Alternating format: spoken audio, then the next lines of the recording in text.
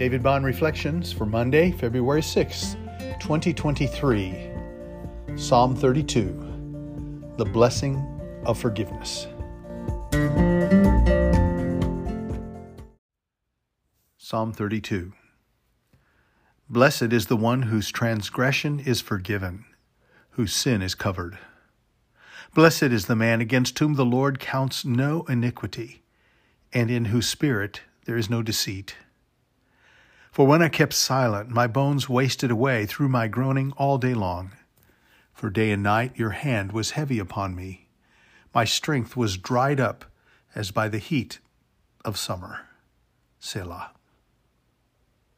I acknowledged my sin to you, and I did not cover up my iniquity. I said, I will confess my transgressions to the Lord, and you forgave the iniquity of my sin.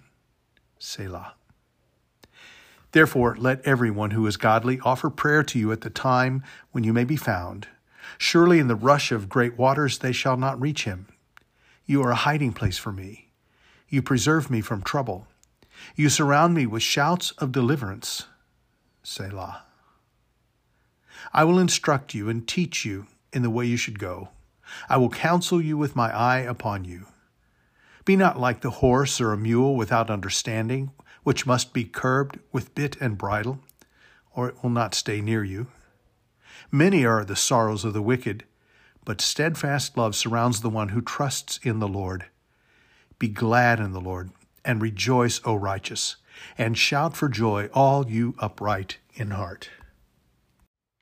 Maybe you've had to deal with shame and guilt that haunts, stalks, accuses, and imprisons. When we're racked with guilt, it is such sweetness to learn of God's forgiveness. When we've seen over the edge of the abyss between us and God and realize that we cannot span that chasm, it is such great joy to learn that Jesus has spanned it for us. When we realize we have hurt our loved ones, or betrayed God's trust, or failed again to do the good we know we should do, the message of God's mercy is so precious. But when we don't even know we need forgiveness, we still do. In Psalm 19, we are led to pray, "Forgive me of my hidden faults." In either case, known sins that plague us or sins of which we are unaware, David reminds us of the blessing of being forgiven. Although this psalm is numbered before Psalm 51, it may have been written later and in a part fulfillment of the prayer of that psalm. Restore to me the joy of your salvation, and uphold me with your free spirit. Then I will teach transgressors your ways. Perhaps this is David's way of teaching the likes of me the ways of God. God's ways are the ways of forgiveness, mercy, grace, and redemption.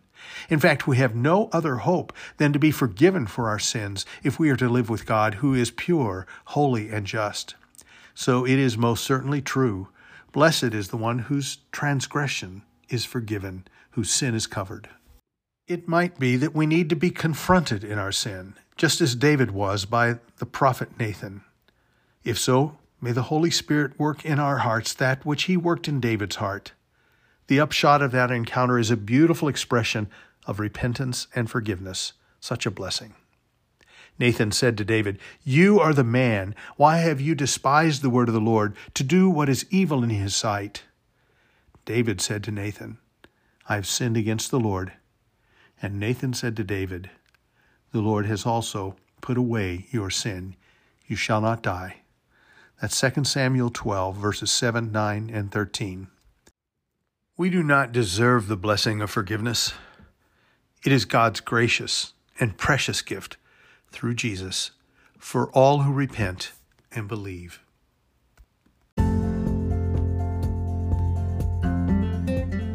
David Bond Reflections.